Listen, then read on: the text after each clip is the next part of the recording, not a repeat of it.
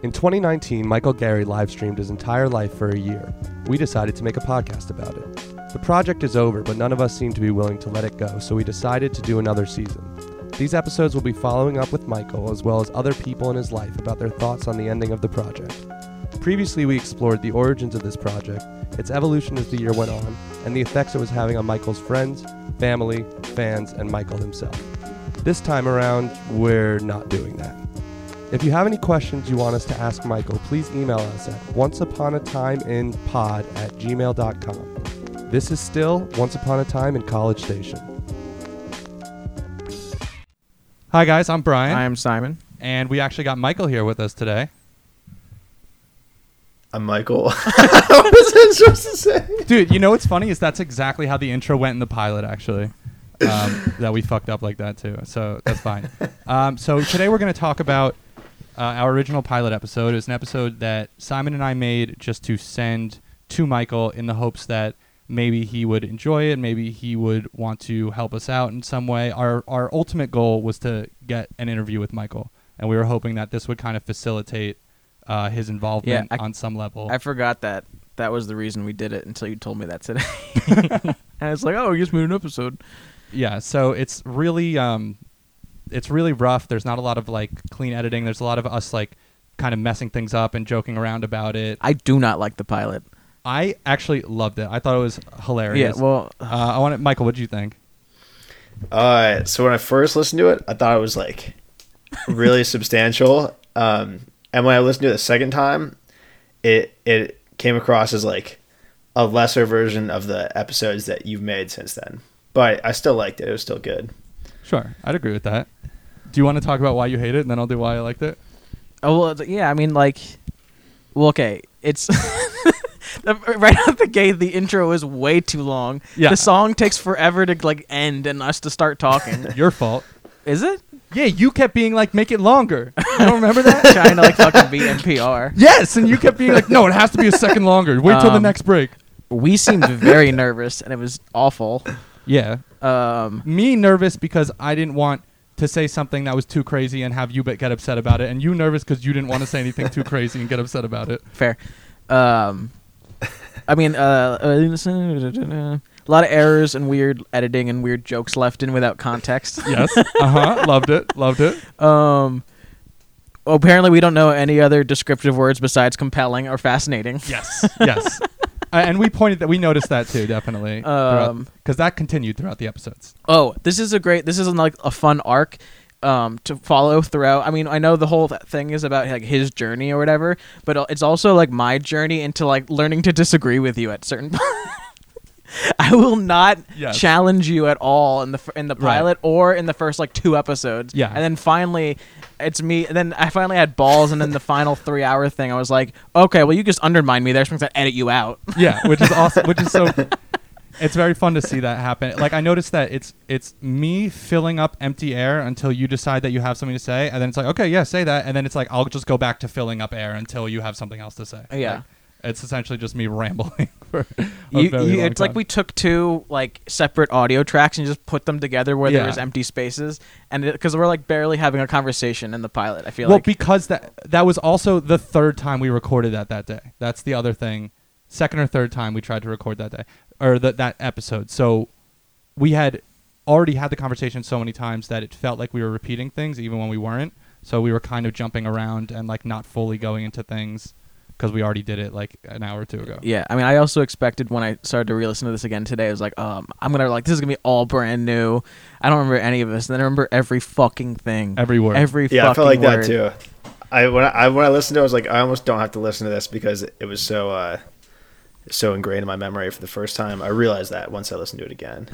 Yeah, that happens every time. Like I think. Oh, like I'll go see this comic again, even though I already saw him on this tour, and I hear the first word of the first joke, and I'm like, oh, I remember the whole hour. This is fucking ruined. All right, so anyway, so I loved it. Do you want to keep going on what you hated it, or do you want? Okay. Well, I mean, we're not gonna go point by point on it, right? It's just like general thoughts. Okay. this is okay in general. So the sociology stuff we try to get into. Hilarious. How many times?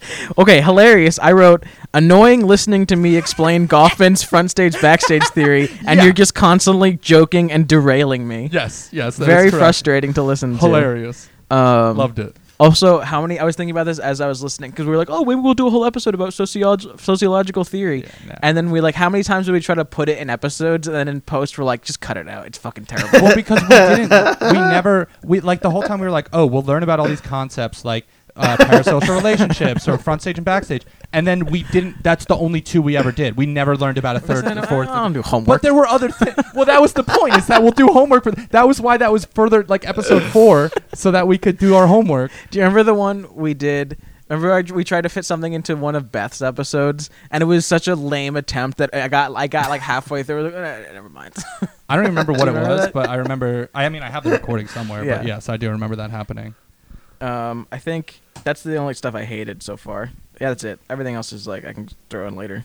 Okay, so some things that I thought were, I mean, mainly I was just kind of laughing. I was having a good time with it because, like, number one, us dancing around stuff was really funny. Like, us, like, when I know that I wanted to say something much more, like, directly or crazier, and I could hear myself holding back, like, that happens all the time, and I found that to be kind of funny because Also, as we went on and because the thing was we were afraid to... We were trying to like be on our best behavior. Yeah, because we... And then cut to like the last episode where it's like it opens like, okay, well, fuck you, hi, Michael, fuck you. Right. Well, that's why I thought it was so funny because the whole time I was like, I think that he'd be fine. I think we could just say it, and then like it just took like, all right, let's say a little bit, and he was like, he was cool with that. It's like, all right, let's add a little more. It took until he was sitting next to us on this couch that we were like, okay, I think we can just do whatever now. yeah, which I thought was hilarious. One thing that I actually really loved about it was the fact that I was legitimately clueless, and I was you were. asking you questions, and that was kind of a cool way. I was pretty clueless too. I was faking it for a while, but it was cool. It was a cool way to learn about it, and I thought it was so funny that we were just making. Well, me especially, I was making these like massive generalizations about a person or a project where I was getting information secondhand from a person who also didn't even know the information very well. And then I'm just making fucking sweeping generalizations about who you are, what the product's about. I've never even seen it, and Simon's barely like. So I'm just making these huge claims about something I have no fucking idea about. Some of the stuff you were funny. like, we're kind of spot on about that, which is Yes, cool. and I thought that was also cool that a lot of the stuff that we said we didn't change our tune at all. No. It was like we totally like continued with that. All right, what else? Michael, anything to add? I mean, the big thing for me is like, at the time, I think that it was like a really important episode, and obviously, like, the most important thing I want to say is that before that pilot episode, nobody had said any of the things that you guys had said to me. Like, I never heard any of that, and then I heard all of that in one place in like a concentrated piece of like semi-curated media, and that was crazy. That's why it was such like an overwhelming and like ultra like validating experience for me in the project, because it was just like so much just like some conjecture, but like actual fascinating analysis about the project in one place. First time I ever heard any of it, and a lot of it was like accurate, and so that was really epic. But then obviously I think that the way you guys iterated on the idea of the podcast into the future episodes, it improved, so it makes the first one seem less substantial, but at the time, like, I want to make it clear, it was very substantial when it came out, when I listened to it the first time. Yeah, I mean, I think the problem with the pilot is that we tried to cover too much. Yeah, for It's sure. like, it should have been like an index episode, and instead it was like here's a summary episode almost, you know? Well, and that's something that's like easy to say in retrospect, Yeah, but duh. we didn't have the Well, interviews planned out. Like, No, like we not didn't at all. know like what was gonna.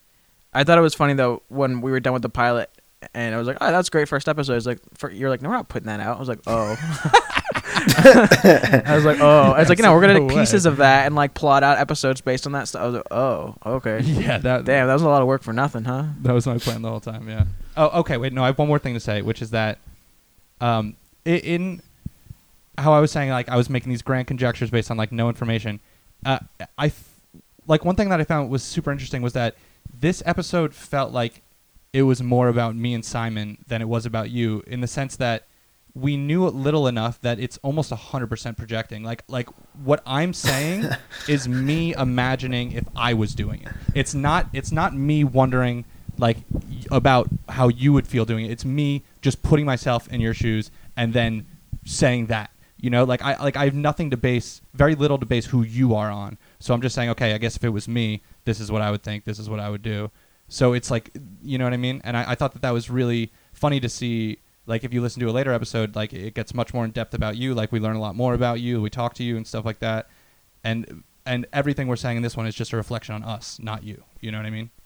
I thought that was really interesting juxtaposition to how it progresses. I guess the only interesting thing that I found was there was so much of the pilot that we repurposed elsewhere afterwards. Definitely. I don't do that again. What I found interesting was there was so much of the pilot we repurposed elsewhere afterwards, like the stuff about Big Brother, and which kept coming, obviously, the Kardashian stuff, the car crash metaphor you used again. That one I actually didn't remember. When that came up, I was like, oh, this is, I guess, been spinning around my head the whole time. I guess the fucking sociological stuff also gets scattered around. I mean, we cannibalized everything. Yeah, every last pretty much, right? of it. Yeah, absolutely. Okay. So it might sound familiar if you've listened to all the other episodes. Yeah, but this is not an episode. This is a bonus. It's not a real episode. This is if you heard everything else and you're curious about some behind the scenes. This is not to like elaborate on the topic at all, really. This is just to whet your appetite for season 2. Yeah, and if you fucking force us to do a season 2, dude, I swear. God, we were saying that before we got on. I was like, I really wouldn't do this again. I won't do this anymore. Dude, I'll report your ass to YouTube every single time you listen to any song, dude. I swear to God. You better cancel your Spotify account right now if you want to do a season 2. This is the March Patreon reward, this episode. Dude, I'm... Wait, we have questions about that for after, though. Oh, yeah. Is this like, should we... That's good, right? Yeah, I think it's fine, because the episode's already an hour long. I mean, we don't... Yeah. You know? All right, so do you want to just tee up the episode? This is the unaired pilot. This is this is our pilot episode that it was just a concept episode when we made it. And no, they know that. What part. am I teeing We up then? just talked. Just say and enjoy or whatever. Just like now the episode's gonna play. That was it. I don't what. Just say. All right, so we're done talking, and here's the episode. Enjoy our pilot episode. That is fine. Okay, I'll use me yelling and then you saying that. That's fine. I'll allow that. See, and that's something I like about the pilot is the more just like fucking loose, like just sillier nature is like kind of makes me silly. Happy. Yeah, it's silly in the fact that when we start, we can't even start. You can't spell his name when I ask you to. Like, you know, it's just like GRR. That's what I said, right? Yeah, it's fucking just idiot. It's just silly. Well, that goes to what I said about how fucking rough it is. But there's So something shitty. there's something endearing about it being so just like goofy Bad, and like yeah, I guess so. Yeah, whatever you want to call it. Anyway, here's the fucking thing or whatever. Oh, I couldn't help it. I didn't mean to tell. Won't you look at me, Bill? I hope I never have to look at you again. Oh, Bill, please.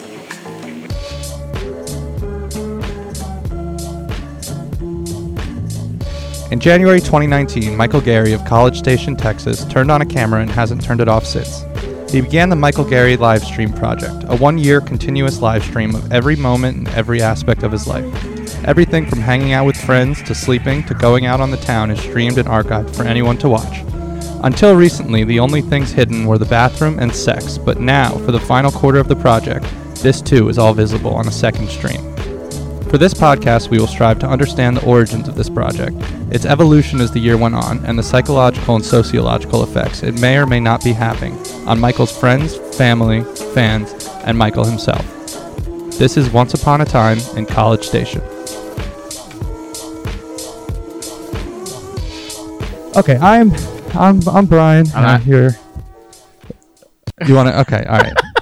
I'm Brian, and I'm here with a person. You know, he's okay. Yeah, we're friends. I'll admit it. And my buddy Simon. I'm Simon. He's Simon, and we want to talk about this gentleman. What was his name? Michael Gerry. Michael Gerry. We're talking about this gentleman, Michael Gerry.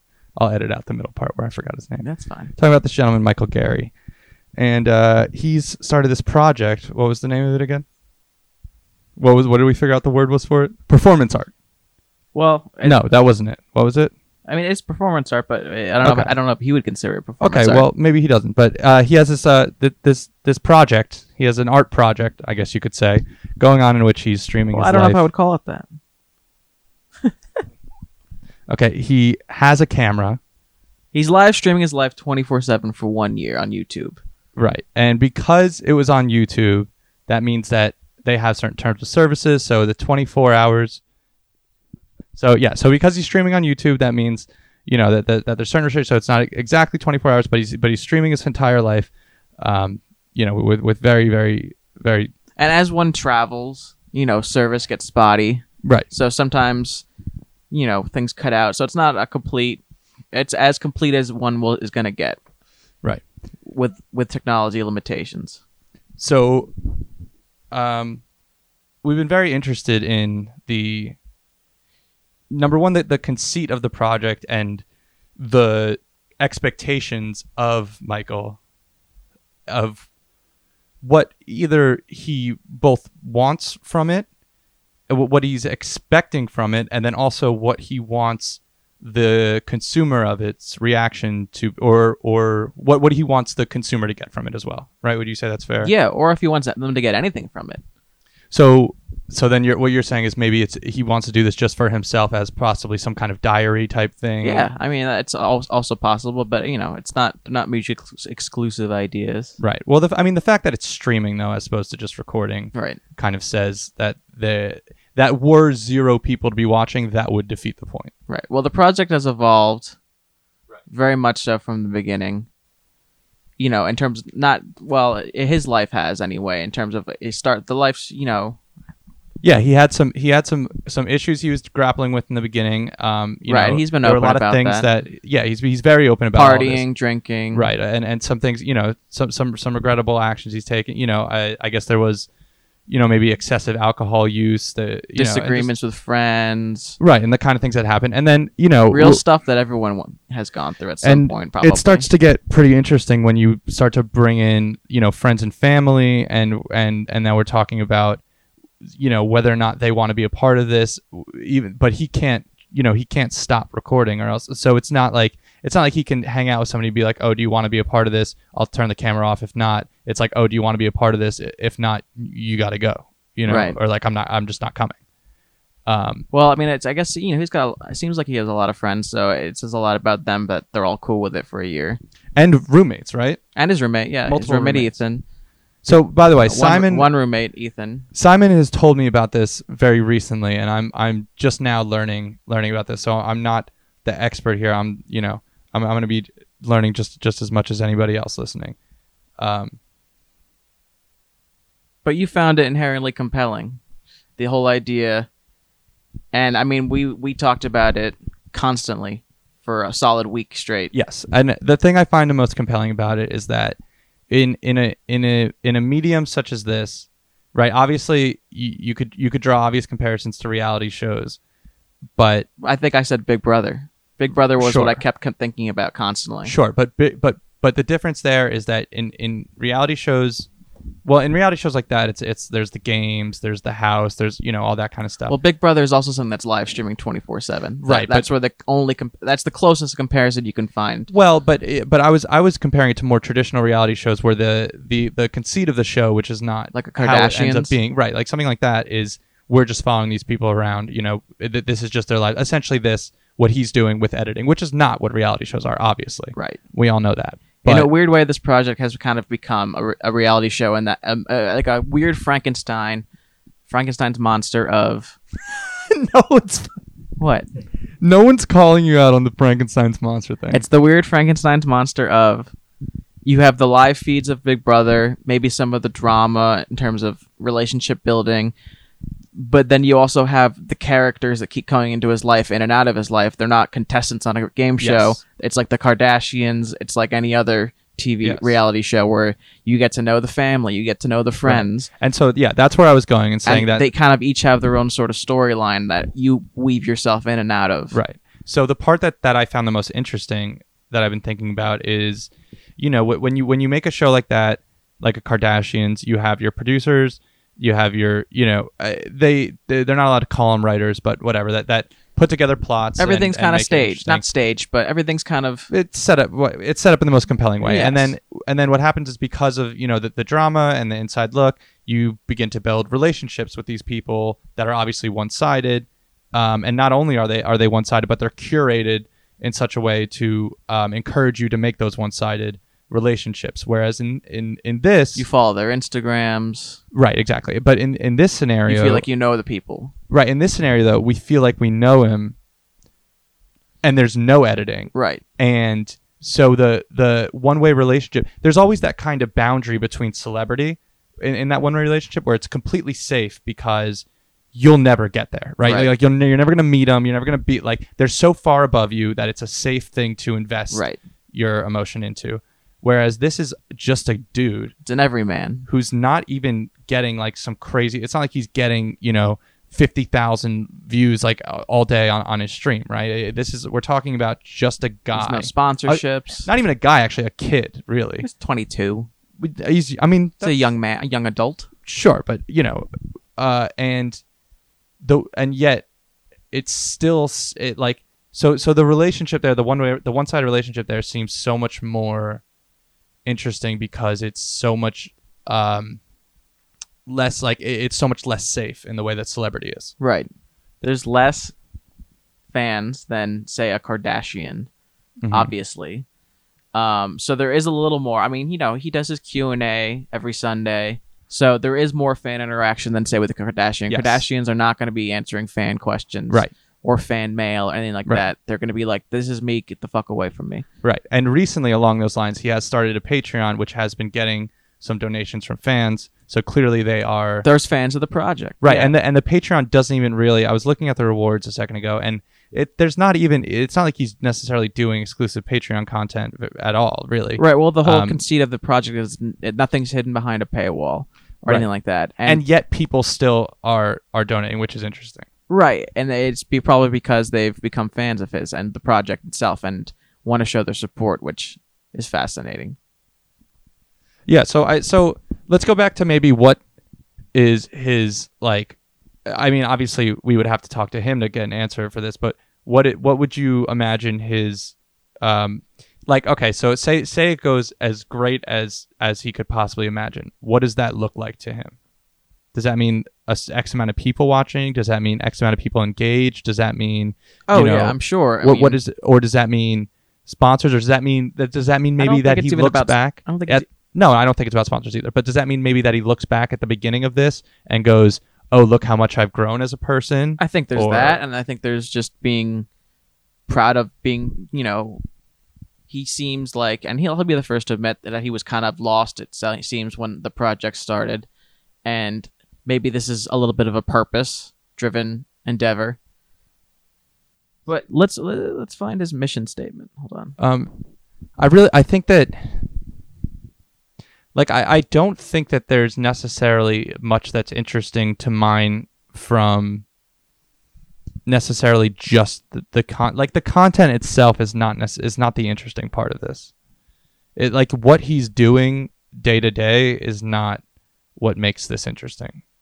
Like I remember I was watching some of it, and he's just working on a house. I get they're building an Airbnb, right? Is that what it is? They're like fixing up, his uncle's house, which is across the street, and it's going to be used as an Airbnb. Yes.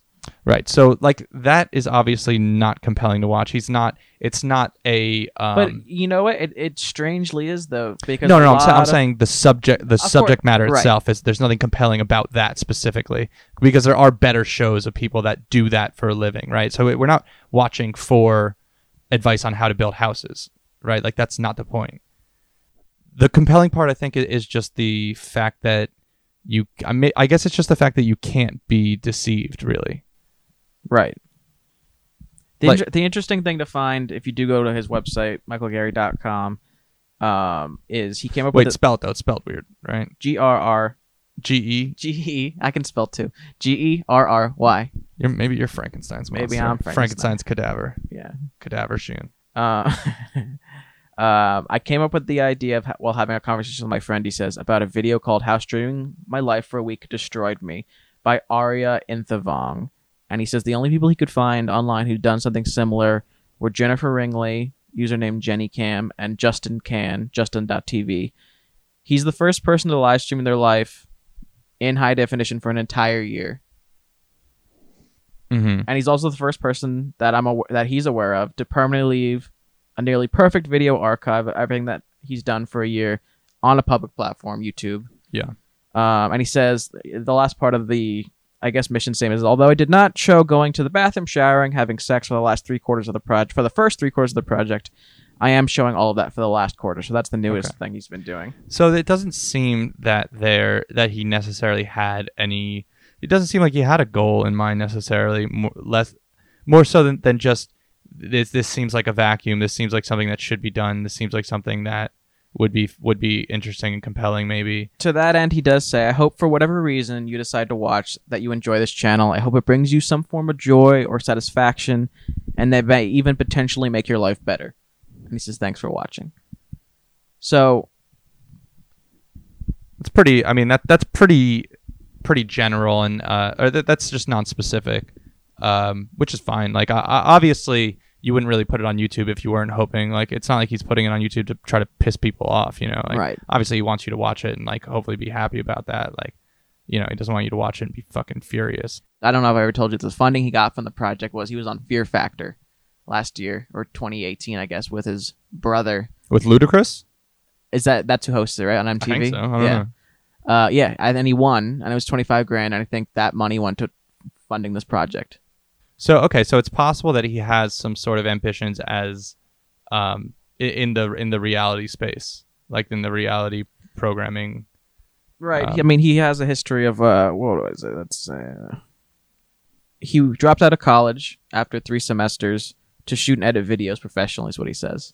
Okay. So I mean, this is like the ultimate kind of video project. I mean, and this is definitely something you could show in the future as like, this is you know, I don't want to say magnum opus, but it's like a giant. I mean, no one else has ever done this, and if anything, 2 people came close. Right, and if you get like this is huge. If you get a stack of, like, you know, of applications for a videographer / editor for this or that, like, this would not be a bad thing. Like, this would be a pretty. This is huge. You're right. It's yeah. Sending this to somebody would be like, oh, we should probably hire this guy. He's committed. He, like, you know, he's obviously, like, he's got ideas. Right, and he knows what he can use equipment. He can, you know, whatever. Right. So the technical aspect of watching it has also been fascinating. How, like, the camera switching, and, you know, he has the shoulder camera, mounted camera that is right. So he wears like a harness, right? It's like it's his backpack.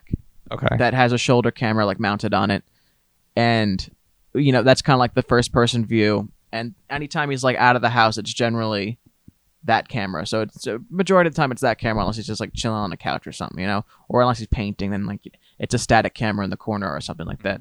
But I think it gets fascinating when he goes out. And, you know, the house stuff is as interesting as it's going to be. Going out in the world is when it gets fascinating. Just seeing even just like interactions at a Starbucks, at a, you know, at the Target, wherever he goes, it plays like almost like a weird first person video game where yeah, I mean, like, it feels like you could put VR goggles on and like it'd be like a Second Life sort of game or something like that, you know? Right. Or Second Life. Right. And this is something, yeah, dude. And this is something that we spent a lot of time talking about, or at least a little bit about, you know, if it's actually worth sitting here and watching this as opposed to doing the things he's doing in your life. Because it's not like he's doing it, like celebrities are doing things you probably can't do. It's not like he's doing any of that. So, like, at what point does that break? Like, would it be compelling to just put on VR goggles or your Oculus or whatever, and you're talking big picture, not like this particular project. No, I am talking this particular project too. I'm saying, well, I guess he's not filming in VR or whatever, but I'm saying if you were a person, I assume that most people that are watching this are putting it on a second screen while they're doing something else or whatever. No, you know, it seems like a lot of people just have it on as kind of like background or like a comfort thing almost, you know. Right. Having somebody else. The way people put music on or leave the TV on. Yes. It's like I'll have this guy's life on in my background of my life. Right. And then it also is making you feel like it's companionship. It's, you know. I'm sure some people find it that way, definitely. Well, I mean, I'm speaking from first person experience of I listen to an absurd amount of podcasts, and it definitely feels like that. It definitely feels like, you know, after most of the podcasts are once a week, but you know, if you go through the backlogs, you can go through 5, 6, 7, depending on how old the podcast you're listening to, 5, 6, 7 years of somebody's life. Oh, and, yeah. And you feel like you know them And and you're friends with them and like, and I'm saying from personal experience, it feels like that. So I no, get how I mean, you that's could, definitely true. I mean, I find that too. I don't listen to nearly as many, but I do listen to a lot of podcasts that have, over the years, you do see people evolve. When one of my favorites started, it was 2 single guys. Now they're 2 married guys, one with children. And you got to see that progression of the courting. Suddenly he's married, he's like dating, he's married, he's having a Right. kid. And the way that their perspectives shift. Right. But they stay true to their project, though. Right. So I'm saying that I think is a massive part of it. Yeah, I think people who've been watching since the beginning find the changes from the beginning compelling, which are obviously easy to see looking back, look Right. to April now and, versus, October now and see how he's no longer, going crazy at the Right. bar. Or whatever. It wouldn't matter also, by the way, if it was the reverse. Right. If it started off normal and No, then it got crazy. of course not. That also wouldn't be relevant. So let's talk about how we discovered this. My discovery of this project came when I think it was a few months ago now. I mean, I became aware of it, but not like I guess follower, fan, whatever you want to call it, until a few months ago. But I initially discovered it because people, the internet in their pervy ways, figured on his sleep streams that, as a young man does, and we're both young men, so we wake up. What? It's just like, I just think the dancing is worse. That dancing's not worse. People get erections, and that's okay. And I think people found that on some of his streams and were like, "Oh, cool, let's look at that." Which again is And- part of the original Right. concept of and the I don't project. think he even minds about that. No, of either. course. I think that's kind of the point. Right. Is that it's not It's only all natural. It's all raw. right, and it's not just like here's me eating breakfast. It's also the shit like that maybe you're- he doesn't want you to Yeah. see, and that's Life without that it wouldn't be pointless. Life is life. And so, that is the initial discovery. I was like, oh, okay, this is interesting. I was like, what is going on here? There's like YouTube streamers. I didn't even know YouTube had like life streamers or like sleep streamers, and there's a lot of sleep streamers on YouTube. But anyway, so that was my initial like into it and entryway into it, where I was like, what the hell is this project? And soon I was just like diving into the channel and like looking at highlights from months back and watching it live every now and then if I found something compelling happening or an interesting conversation happening. And then all of a sudden it seems weird that my end was what I said it was, but now it's become almost like watching a reality TV show where it's like, oh, I wonder what he's up to today. And like, perfect example, this past weekend, his father came to visit, and it was like having a guest star on a show, and it was like, oh shit, Right. like here we go. And it's interesting because there's a lot of stuff that gets out there through the stream, and the question of like, okay, now he's got to deal, like, how is he going to bring, like, obviously his parents know that he's doing it, but the depth to which they do know what exactly he's doing is, obviously they're not watching the stream 24/7, so his mother's very active on the chats and the YouTube stream though, which is fun. She's kind of become like this kind of fan favorite character, which is, it's just like, it's very strange, and I'm sure it's strange for her and sure it's strange for him, but it's very interesting. But you said she seems to really like it and really Oh like I mean, she just answering seems like she's a questions doll. and- Yeah, she seems like she answers every question. Well, not every question. She'll answer most questions. She'll give insight into the relationship she has with her husband and her son, which is fascinating. Like, perfect example, watching, there was Michael and his father went to Austin, Texas this weekend, and that's a 2-hour drive away or so from College Station, Texas, where Michael is. And so it's a 2-hour car ride that, with technical limitations cut in and out, but for the most part, we were hearing full conversation that you would have in the car with your father. And it was all, and at this point I assume Michael's used to it, and I guess maybe his father's used to it, just like pretending like the camera's not there and just acting normal. Right. It was a normal conversation that one might have with their father at that age, of Sure. kind of like, what is the direction here? what's going on in your life. What do you think is next? Let me ask you this though: how much of the reason that is worth watching, whereas just a video of somebody talking to their dad wouldn't be worth watching necessarily?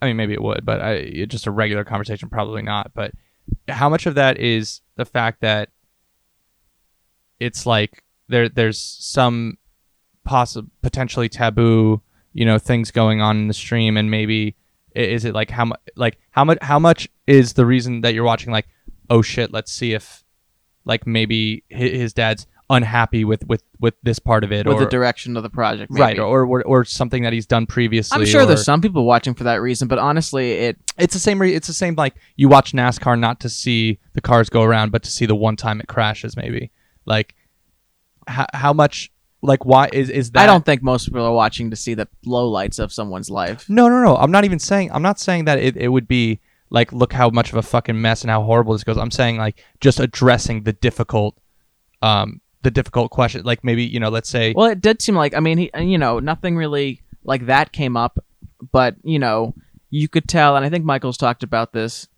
that he finds, conversations with his father can be frustrating, and that's something that, I mean, I can certainly relate to. I think, yeah. I mean, if anyone's got I'll say I don't want to say overbearing. I don't want to make too much of a judgment on Michael's father, but I'll say for my father, maybe a little overbearing, maybe a little opinionated, and that can definitely, and watching someone else deal with that in a weird way is it cathartic? A little bit, I think. Yeah, sure, but knowing, and it's also a little calming.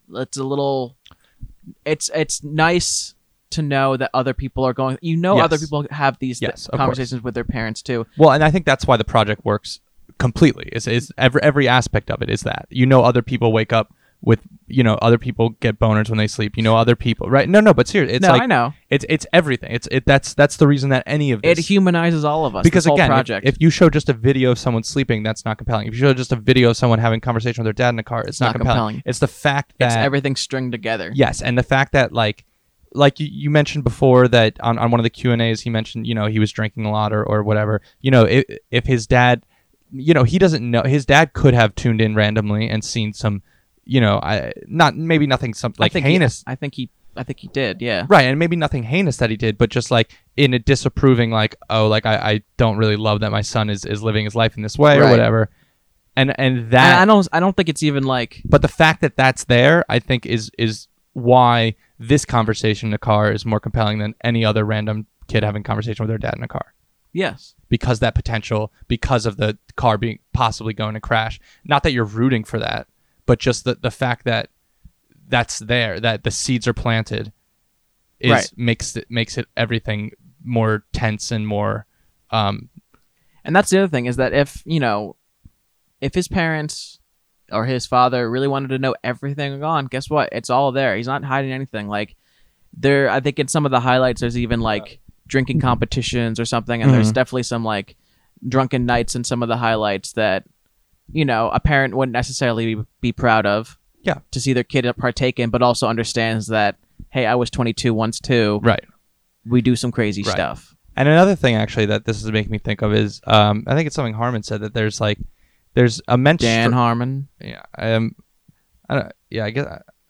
Are there other? I don't know. Whatever. But anyway, that there's immense strength in vulnerability, because if you can, essentially get ahead of somebody, if you can own your flaws, own the bad shit you did, and then nobody can really use it against you anymore, because you've already used it against yourself. And I think that that's a beautiful thing. I think that we could all do with some more vulnerability, and that like a lot of the neuroticism and self-doubt and just like lack of confidence, self-esteem, like comes from a fear of vulnerability because of the consequences of embarrassment, and maybe everyone's going to hate me if they actually know how I am or how I feel. And I think that that's a incredible thing that he's doing. Right. If anything, this project, if not anything, it's brave. Yeah, and it's extremely brave to show all the warts, all the flaws. Right. But I'm saying, along with the bravery, though, it's powerful. It's putting power back into his hand. For sure. It's not just like, look how willing I am to, be made fun of, or to put everything out there and be made fun of, or whatever would happen. It's also like, look how fucking strong I'm getting because nobody can hurt me anymore.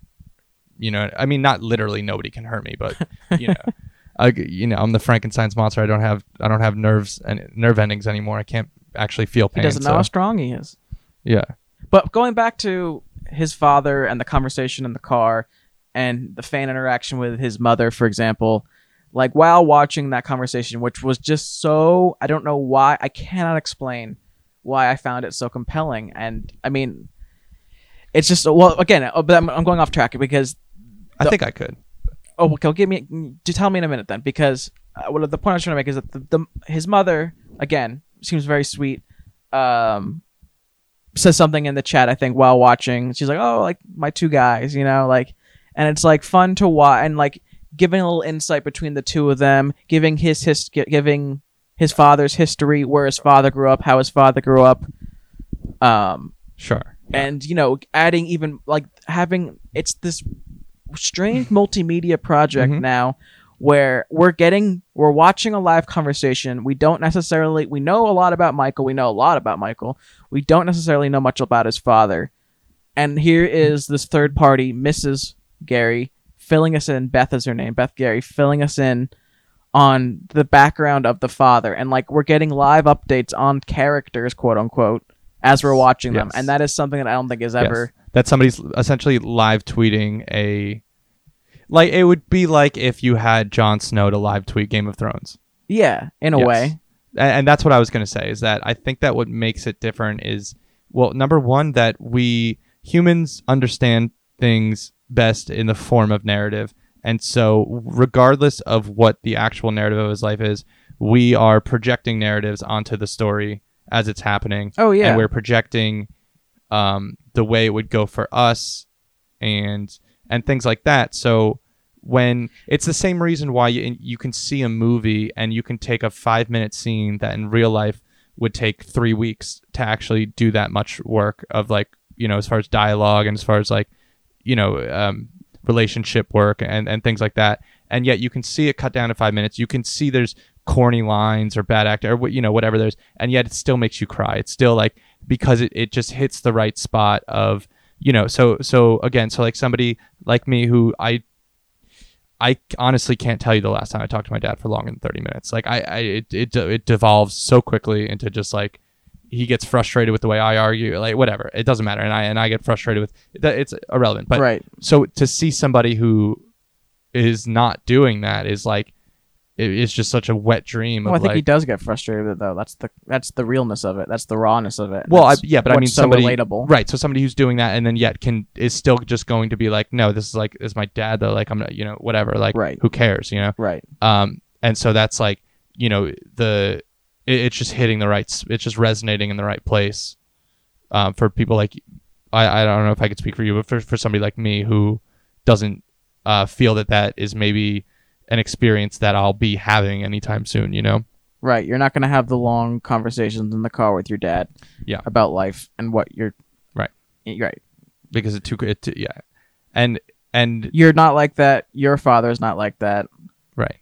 And by watching him do it, you can get out at any time. Like that's the thing that's scary about it, is like getting in the car and being like, oh, like if this goes south after 30 minutes, like we're stuck here. Like, right. But with him, you can turn it off, or I mean, even if he's stuck there, you can leave it on, and it's still like you don't. He's your proxy for these right. uncomfortable moments in your right. life. The fact that you can leave, even if you're not going to, right, means that makes it more interesting and tolerable than real life, than your own life.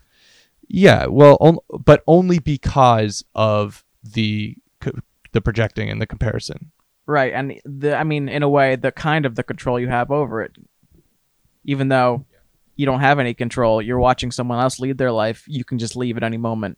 Yeah, and then another thing too is how interactive he is as far as the Q&As and things like that. The weekly Q&As. So it feels like you are involved in some sense, and when you ask him a question, he'll answer almost immediately, and like, right. And so that makes it so that you have some sort of so when he's having the conversation with his dad, you can be like, oh, I have this great idea of the thing you should say for your dad, and then you can tell him, oh, maybe you should say this to your dad, or whatever. That Right. I wouldn't say like. And unlike watching something like a Kardashian, Right, you have no influence. you have no way. And that's happened weeks ago. At this point, it's been filmed and edited, and then it's probably out of their minds, and there's no way they're ever going to see your reaction to their conversation with their parent. And then be able What- to react to that Right. back to you. We're watching it live happen with the idea of, oh, tomorrow I can ask him in the Q&A, Yes. or I can tell him in the Q&A, hey, this is something I would have done in that conversation, or this is something I took from that conversation. Right. Which is a very unique experience for sure. Right, and I think that's part of the magic of like I said, with podcasting, where a lot of it does feel like that, where there's like, for example, like Theo Vaughn's podcast, which I love. Like he takes calls at the end of every episode from fans. He takes Patreon questions. He takes YouTube comments, whatever, and that even if there's 10 per episode and there was hundreds of whatever, it still makes you feel like you are a part of it.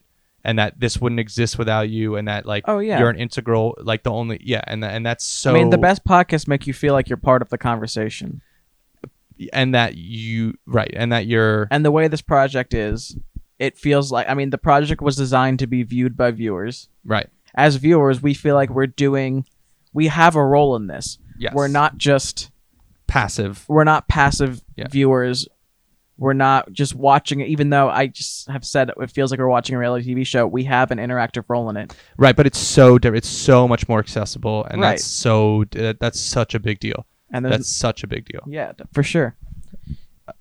And then the fact that that there's obviously no The fan interaction is something also like very unique that you don't get a lot of the times. And you don't obviously get that with, your Twitch streamers, your Mixer streamers, which is why they do so well too. right. It feels like you're part of someone's life, but also And then you give them the subs, and then they say, "Hey, thank you so much for those subs." And then you can give them a bunch of subs and say, "Go do this now," and they go do it. And Michael's done a bunch of Twitch streaming. He was Twitch streaming Minecraft for a while, I believe, and there's that aspect of it too. But also, think about someone like Ninja, where you'll watch Ninja when he streams. I'm white. You shouldn't call me that. You watch Ninja while he streams, but you don't get to watch Ninja when he turns his computer off, Right. and goes downstairs to eat a sandwich. Right. And that's another aspect of this, is that you get to see everything with this project. You'll see before, whether or not what you think the highlight of the day is.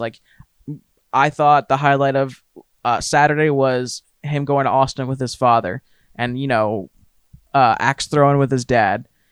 I got to see the build up to that and the after of it. I got to see the 2-hour car ride to Right. the axe throwing place. I got to see them enjoy barbecue after. You're getting everything. Which is funny, because were you to watch a reality show and they were showing that, you would be pissed. I wouldn't watch it. Right. It would be annoying as hell. Right. And yet that's the catch. That's the whole. And I think it goes back to what I was saying about the Big Brother live stream feeds. That another thing I've also kind of been addicted to for honestly 20 plus years. It's been on since 2000. Well, it's not 20 plus. Well, there's 20 plus seasons, is what I meant to say. Because I'm not. This isn't a Big Brother podcast. I won't get into it. We could do a Big Could Brother. be. Do you want to do a Big Brother podcast?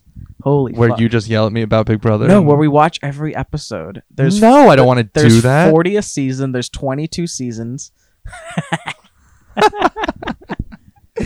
And I tell you what you should be thinking about certain people, because certain people are terrible.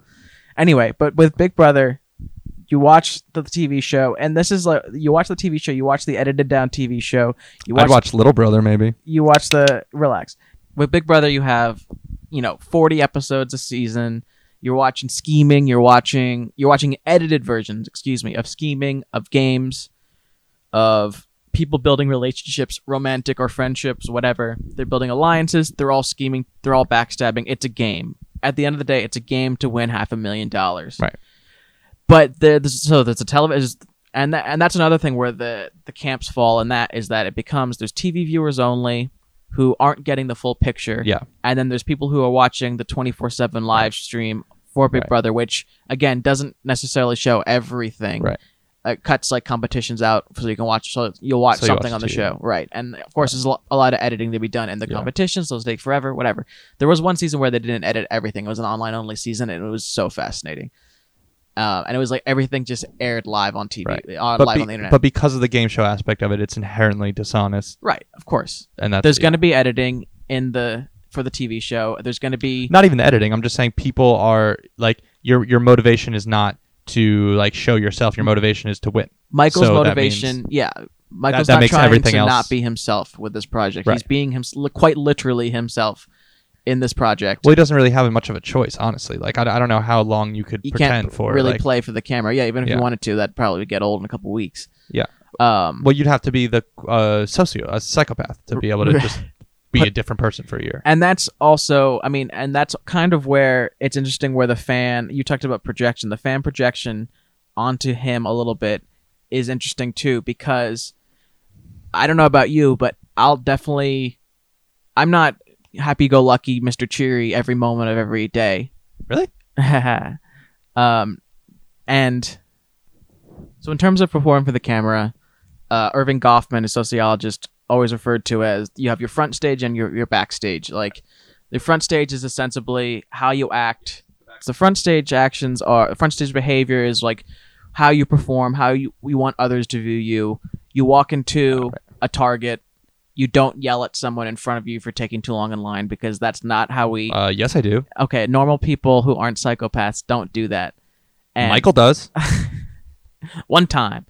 And it's the roles you play. Everyone's putting on a show. We walk by someone, and in the office, we're like, "Hey, how you doing?" Like, we don't really care. Sure, and you dress to present a certain image of, and you Right. all of It's it. the front stage behavior. It's Which is viewable to by others. everyone sees, and that's when you put on the smile. That when you're maybe not necessarily having the and when- best day. And when you talk to people like they're 3 years old, when you're working in the service industry. Correct. Oh my God! Hey, why did we do that? By the way, it's so I annoying. don't know. How we doing tonight, everybody? It's like, does anybody We hungry? want to be Are we talked hungry? to? I mean, y'all hungry? you're talking to people like they're puppies, essentially. No, I know, like, it's ridiculous. ugh, God, who's the person that when you don't talk to them like a puppy, that's like, how dare you? We both work in the service industry, if that's not apparent. Yeah, that's not abundantly clear. Also, by the way, just for anybody, just in general, if you're gonna order a water somewhere, just say water. We don't need adjectives. Don't say an ice cold water. Nobody's giving you hot water. Don't say a tall glass of water. Don't say a refreshing glass. Just say water, okay? Please just say water. It's infuriating. Back to Goffman. Okay, back to...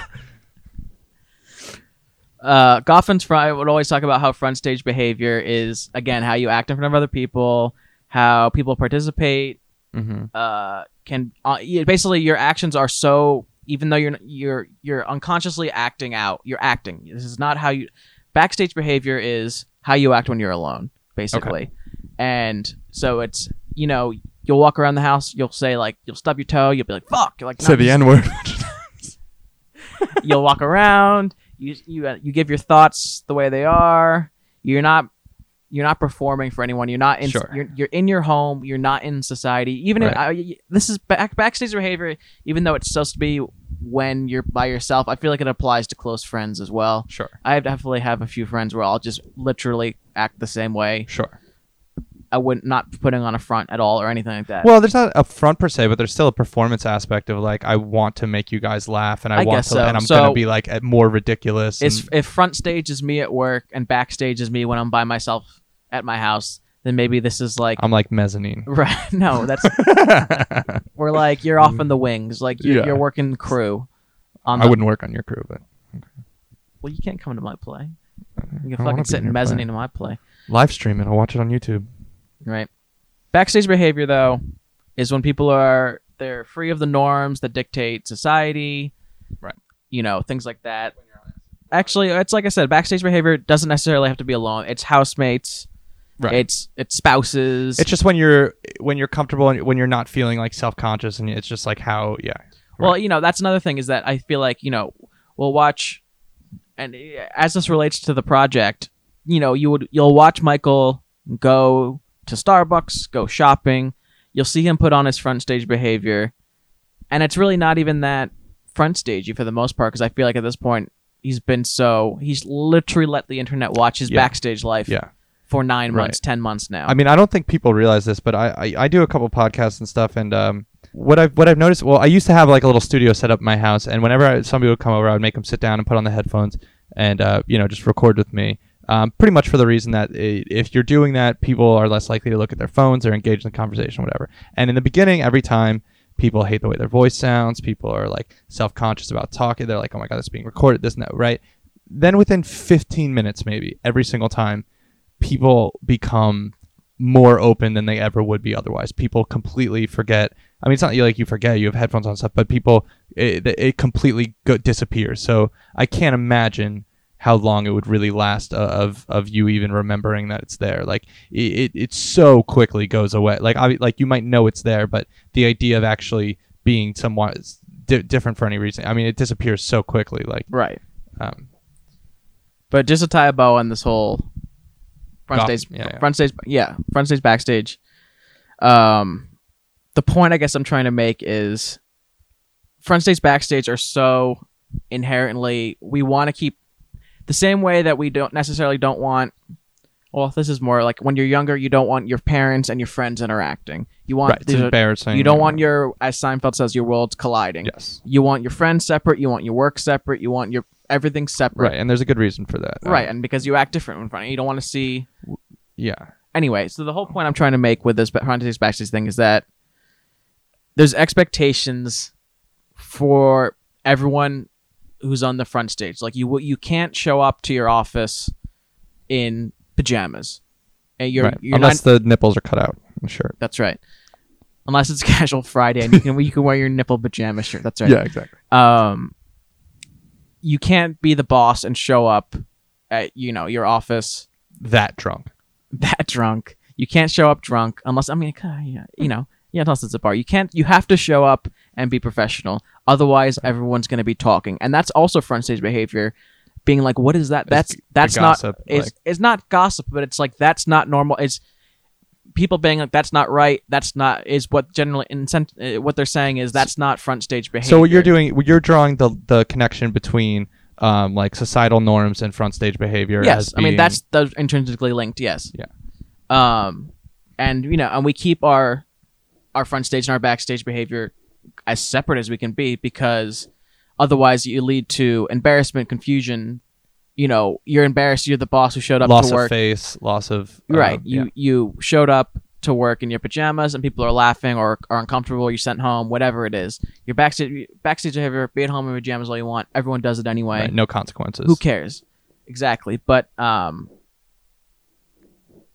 people work very hard to keep these two worlds separate. Yes. As everyone does. Yes. And this project has collided these two worlds in and a way that's never been seen before, right. really. And there's actually a lot of unhappiness comes from like creating two conflicting natures of or versions of yourself that are in disagreement, and that cognitive dissonance that's created in your mind because of that comes out in other ways, right? And causes just stress and depression and unhappiness because you can't reconcile these two beings that you consider yourself both of that are in direct disagreement with each other. Right. I think so. That's again that goes back to the vulnerability being strength thing. So like because he's washing that slate away and giving himself one persona to be, now you can't. There's no hiding left to do. It's completely vulnerable. You can't go into this persona for this person because it's all there, and that's a again beautiful thing. I think in the weeks ahead we can definitely delve deeper more into the sociological ramifications of a project like this, sure. Because I think it's the most fascinating part of it. Yeah, well, I think that's kind of tied for the psychological implications of the consumer, because just as interestingly as why he's doing this and what it means for him as a person and such, I think it's equally, like I just said, just as interesting of why are people watching it? Like, why do we care? Why do we,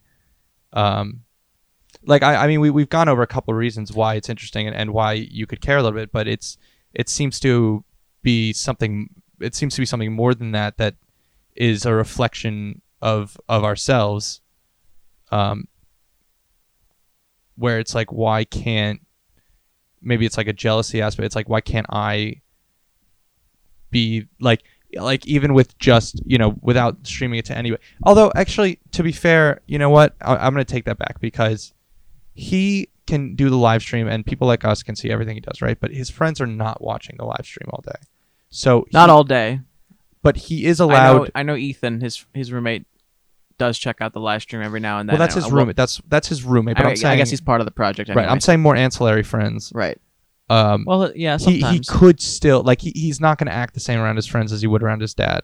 Right. Obviously, regardless of the cameras. Right. So it's not as freeing as I was just saying it might be. Something I definitely want to get into at a later time is, this goes back to your projection, and I think this is how I got onto Goffman's front stage backstage thing, is that the fan projection of, they think, how often will I be reading the YouTube chat or the other stream chat, and I'll see like, oh, he seems sad today. Is he okay? And then he'll hop on the Q&A and be like, I'm fine, guys. Like, yeah. And it's because we're not. I think we're also used to watching other people interacting, with other people who are putting on their front stage behavior with the smile on the face. We're not used to watching people backstage behavior. Yes. We're used to our own, where it's sure. like, I know I'm not sad, despite the fact that I've got a frown Sure. on my face and I'm just moping around my house. Right. Whereas people will watch someone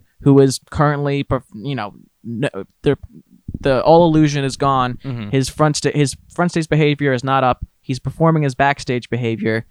He's not going to be Mr. Happy-Go-Lucky. He's Right. not going to be smiling. He's not going to be joyful. He's not going to be giving you constant Right. updates on his mood. Right. It's just people, I think, projecting a little bit, thinking, because if they saw someone in real life, in IRL, Mm-hmm. not on a stream, acting the way, maybe acting a little down, they'll be like, oh, he seems sad. When Right. really it's just someone who's at their house right now just doing nothing. Right. And also, I think I said this before we started recording, but I think there's, proverbial boners to be had about when you can be the one to be like, oh, like, is everything going on? And then have him be like, no, it's not. Like, thank you so much for asking. Right. It's Right. like there's a certain sort of like what's it called when you like Munchausen's? No, I mean that's in like the misery. Munchausen by proxy? That's not what I was going to say. No, you meant Munchausen by proxy. Is that a real thing? yeah, Munchausen by proxy is I when know you convince Munchausen's somebody real. that they have a disease, Right. and then they think they do. Yeah. Did you say that because of the politician? No, I didn't. I just know what that is. But I thought you were trying to say the German word that means like pleasure at the misery of others. Schadenfreude. Schadenfreude. Yeah, I thought that's what you were trying to say. No. and you fucked it up. No. Okay. no. Anyway, I'm sure there's one or two that's probably loves watching the lowlights and be like, oh, look Right. how fucking sad he is right now, and gets off on that. and that's or something. projection too. That's But a person whose life is also very sad. That's not what everyone's doing. No, I think a person who would do that would be like, let's say with the drinking thing, right? That would be a person who was also drinking or doing a lot of drugs, and then watching him be like, look at this fucking idiot, and it's like you're just doing that because you feel like an idiot, Right. and that's again projecting. Yes.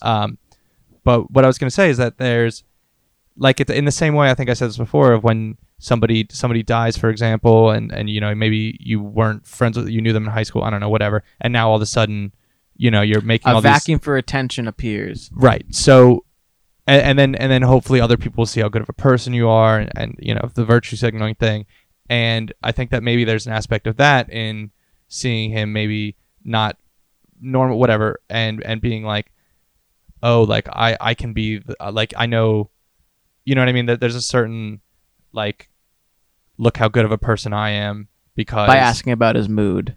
right, and then what if I was the one to be like to fix it, and now I'm important too. Yeah. And now people are going to care about me also. Yeah. I mean, that's something that happens in real life. I can't, this is Of not course. a giant project. I can't say that there's anyone doing that for this project, but it's certainly possible. I don't know.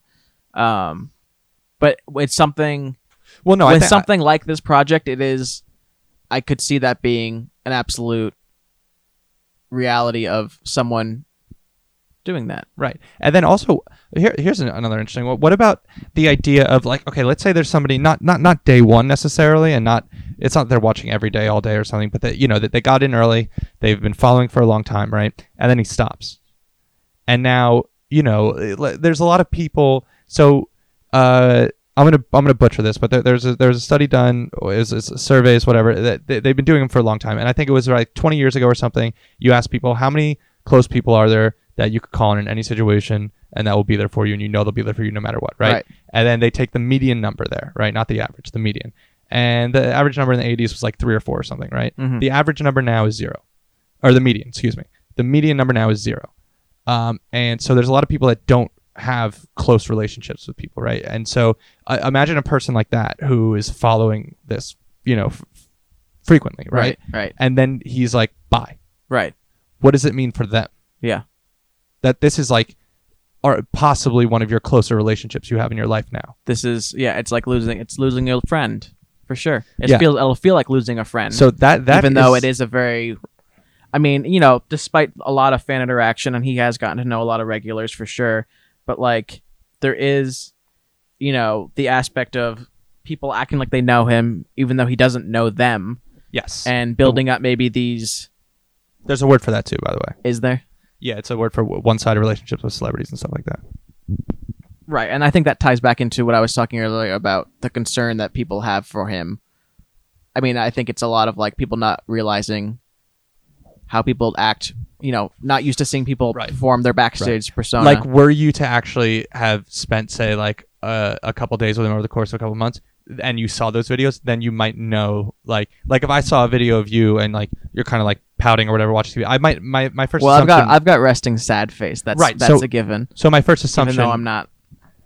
Well, and I can't tell you how many times. And when you're not and when you're not resting, sad face too. But yeah, well, just sad. I get asked all the time, "Am I okay?" And like, yes, like just stop. God, it's so annoying. Yeah, I have a friend who she gets really upset whenever somebody asks it, because she's like, it's happened so often. I'm to just her. like sitting at work, sitting on a chair, just doing nothing, and people are like, "Oh, are you okay?" It's like, Right. What? So, what? but What that's am I saying?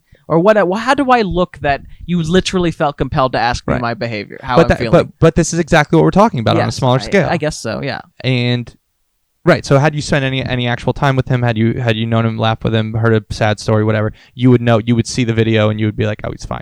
That's just a day. Right, and I think that there are people who have been following this, at least from not maybe necessarily from the beginning, but for months now, who have got to know his personality and know when nothing's nothing and when something's something. Yeah, because it is hard to, like, you can't be that conscious of your body language. Like, if you are feeling some sort of way, it's going to come out somehow. It's just a matter of the potential of the viewer to discern the proper cues of what means what. Like, the cues are there if he was feeling depressed or if he's feeling normal. It's just a matter of, do you know them well enough to actually make a legitimate, conclusion based on them. That's what would be something interesting that I would want to ask him. How does he feel about maybe people projecting that onto him, like people being concerned about his mood, people being concerned about his behavior? Is that something that you thought was going to come along with the project? Right. Or is this something that you kind of happened and you didn't expect it? And how does it make you feel? Right. That'd be interesting to ask him. And do you think that people doing that are people maybe just pining for some sort of reciprocation of affection? Right. So if he says, yeah, I am feeling bad, like, thank you for asking, like, and then like, what's going on? And now you have a much more real, now that relationship has been reciprocated in even in the smallest amount. Now it's that does so much for how it feels to you. Right. Like, if you were tweeting a celebrity all the time and then they kept being like, oh, like, good joke, like, oh yeah, exactly, like, yeah, nailed it, like, now you feel a connection with them that's so much stronger than were it to just be even those little tiny interactions. Like, the fact that they noticed you, right, is so huge to a lot of people. So it would be interesting to ask him the original question, and then also, how much do you think that people are maybe trying to insinuate themselves in your life in order to make this connection more real? Right. Because it's definitely, I mean, because that's the crux of it, right? That's like, because in any individual aspect of the thing, you could find probably a better version of it as like clips or whatever, right? Like you could find as I was saying before, right? You could find a person who's better at renovating houses. You could find whatever. You could find any clip of any individual thing that he's doing, probably done in a more compelling way. But there's something about all of it being together, and it's that connection aspect. Yeah. So that's that. I think that's the fulcrum of the whole thing. Yeah, and that's what makes the whole project unique. I mean, should we like end on a fucking? Yeah. I mean, I think we definitely want to get into more of the sociological aspects, like I said. Right. And I think that we'll both do more research of like, because there's a lot of concepts that we're throwing around. I know you are, because you're kind of the layman coming into this. Yeah. You don't know much about it. Oh, I also meant research of like psychological concepts. Yeah, I meant like where I can more easily like we're dancing around. I mean, man, I took sociology for a semester. Like, I think I'm good, but like, yeah, you should read up on this for sure. Yeah, my school's actually not accredited. I went to McDonald's, and they gave me a diploma. I think the fan interaction is something that also would be very interesting to apply those concepts to really get into. Maybe looking back on older. I mean, all the chat is pretty much archived, and that'd be interesting to go back through maybe some highlights and see what people are saying during emotional moments, during chats with dad, see what mom's saying, see how mom's interacting with the fans. That'd be interesting. I mean, I've seen a lot of that, but I want to get more into that for sure. I mean, as the layman, I think what I will do is probably click around a bunch of highlight videos and get an idea of the more major events, so I have some idea of like some timeline and more of the most, obviously most days are probably just normal days, so get an idea of the most critical moments that are there, and then try to apply. I mean, I would love his Q&As are good to go through to get weekly kind of, they're not weekly recaps, but there are like moments that he mentions throughout, so those are good to go through just to get his state that week, how he's feeling about it, the whole thing. That's always fun to hear. And he's very open, he's very honest. So you want to wrap it up? Yeah, that's a good thing for this episode. If you find this project fascinating and want to check it out for yourself, go to Michael Gerry, spelled Michael Gerry.com, for the link to his live YouTube stream, as well as a link to his other not safe for YouTube stream. If you want to show your support for the project, subscribe to his Patreon, patreon.com/Michael Gerry livestream. Thanks to Dr. Doppler for the theme music, which can be found on Spotify or SoundCloud at dr.doppler, no space.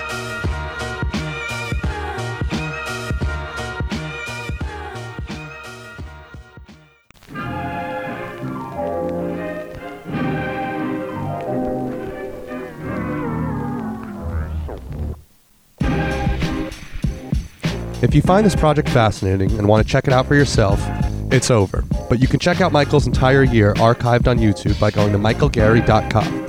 Gerry is spelled Gerry. Music by Dr. Doppler. You can find him on SoundCloud, Apple Music, and Spotify at dr.doppler, no spaces. You can check out the comedy podcast I do with Dr. Doppler on iTunes, Spotify, or wherever you get podcasts by searching for The Stanley and Brandley Show. Send any thoughts or questions for us to onceuponatimeinpod@gmail.com. Links to everything mentioned can be found in the podcast description.